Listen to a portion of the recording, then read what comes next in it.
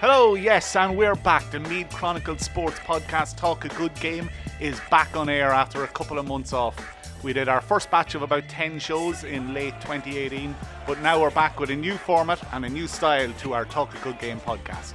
On this week's show, I've got a special interview where I sat down with Kerry football legend Kieran Donaghy to talk about the new rules, how the mark would have affected his game, and he also gave us an insight into the role Sean Boylan played in his All-Ireland final preparations. So sit back and enjoy Talk a Good Game. When you look at the football now and the introduction of the mark and the way it's been brought in, it's probably something that would have suited your game. Yeah. Do you regret maybe? I don't regret it because, do you know what? If I was in there and there was high balls coming in, the directive from the opposition managers would be probably even more so on the side to break it away and don't let him catch it. So there'd probably be more wrestling and pulling going on inside there. So, but look, of course, you'd love the idea that, you know, I caught a lot of balls in our own squares, and I would have loved to be able to land and take a breather, and rather than have 6 or 7 dubs or Tyrone fellas pulling and dragging out of me. So, of course, look, it would have been lovely to land and take my 5 steps back and knock it over the bar. I would have scored more in my career if the mark was in for all of it. That's one thing for sure. When you see the introduction of that rule and all the efforts that they're trying to make to improve football, do you welcome moves like that? I do, yeah. I think we have to move.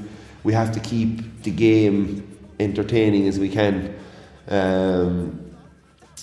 I wrote in my column in the Star there last Friday that they should bring in that 50 metre. Get rid of the black cards and get rid of the sin bin. They don't work. Either of them don't work, because if there's 3 minutes to go and you're up 3 points and you pull someone down, you're still getting patted by the back by your manager going out. Yeah. Whereas the 50 metre rule they have in Australia is any cynical play or any time wasting play. So if I get called for over carrying and you come to take the free off me and I throw the ball away, the ref doesn't talk, he blows the whistle and he runs 50 yards up the pitch. You go up and slap it over the bar, and that punishes that. And then the teammates of the guy who threw the ball away are now given out to him. Same with a cynical foul. You know, we saw it with Mayo and Dublin there 2 years ago in the All-Ireland final. Dublin took the lead with a minute to go. The rugby tackling going on around the field was reckless. Exactly. So if the ref spotted one of them out around the middle of the field, someone pulling someone down to the ground, blow the whistle, run 50 yards up, plank it over the bar, level game.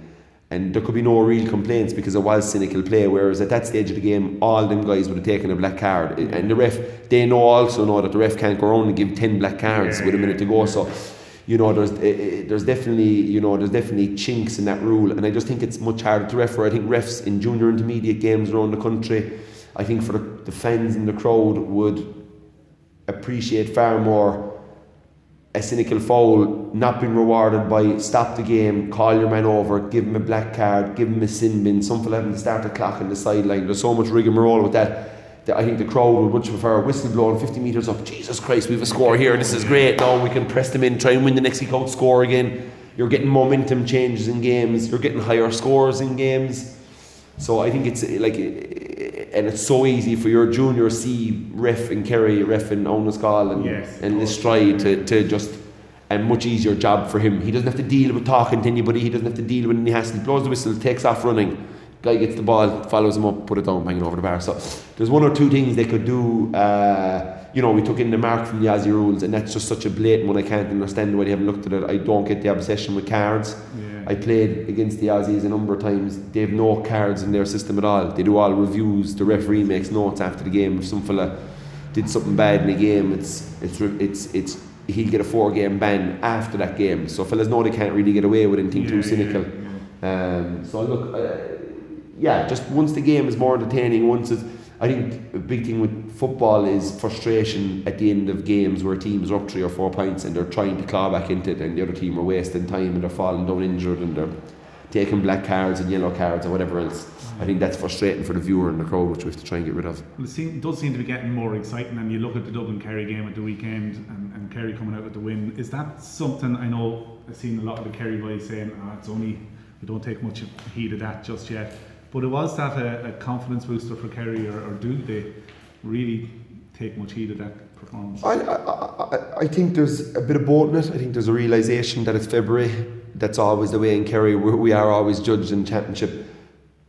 But will that bring on the confidence of a young team? 1,000,000% it will. It's they'll get a great feel. Like there was 11 of that team played in the started in the All-Ireland final last year. They took to the pitch the last day. Like they're missing Kilkenny and Cluxton and a few more, but still quality. Serious quality. And Dublin are quality. Even Dublin are putting a third team out in the whatever that competition is, O'Byrne Cup, and they're still doing quite well in the stages. So look, there's a huge pick up there, and Kerry will know that game will bring them on a bit. It'll actually bring Dublin on a pile as well, because it'll give them a whatever bit of rustiness or whatever bit of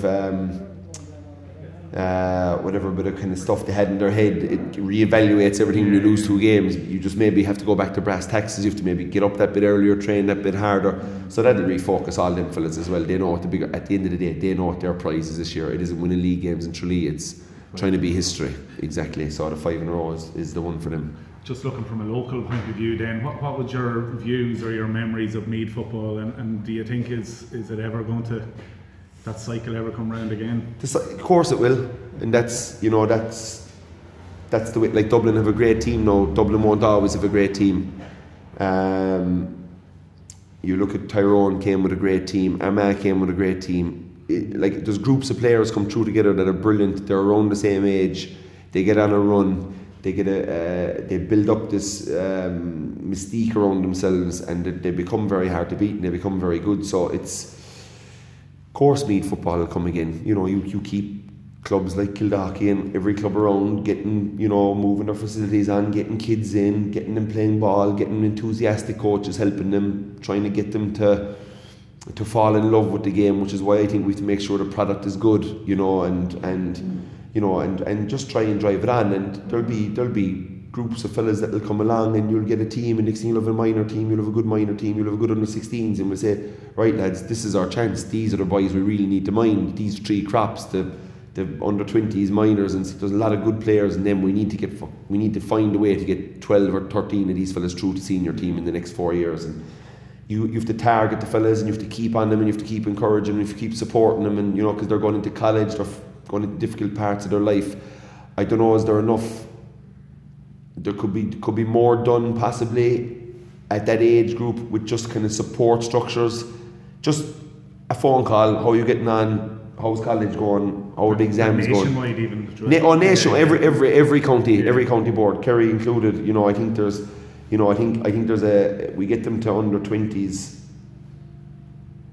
and if they're not straight into senior, there's a bit of they're 19 and they're finished, and they'll win or lose a Munster or an All-Ireland or whatever it is, and there can be a bit of a vulnerable time there, because the main show, the senior team, is rolling all the time. So there is a kind of a sense of, Jesus, is this over for me, or am I being looked at?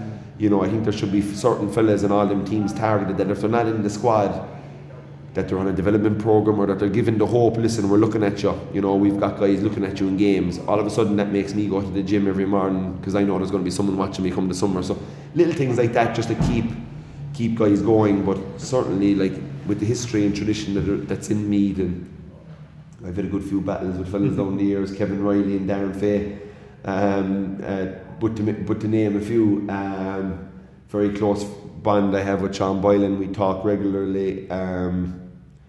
An amazing man who I love being around, and who I've called to most of my All-Ireland finals. We'd normally stay in Dunboyne or semi-finals, and I'd always go down to Sean for a bit of Tina's brown bread and jam, or a ham sandwich or something in the morning. A kind of almost a distraction from the team environment. He's walking distance from Dunboyne. I'd take off, be 5 or 6 minute brisk walk after a bit of breakfast, sit down, have a cup of tea, a bit of brown bread and jam, a bit chin wag. In the morning of the final? Yeah. Really? Yeah. And I usually see if he could put his hands on some ailing part of me, especially coming towards the end.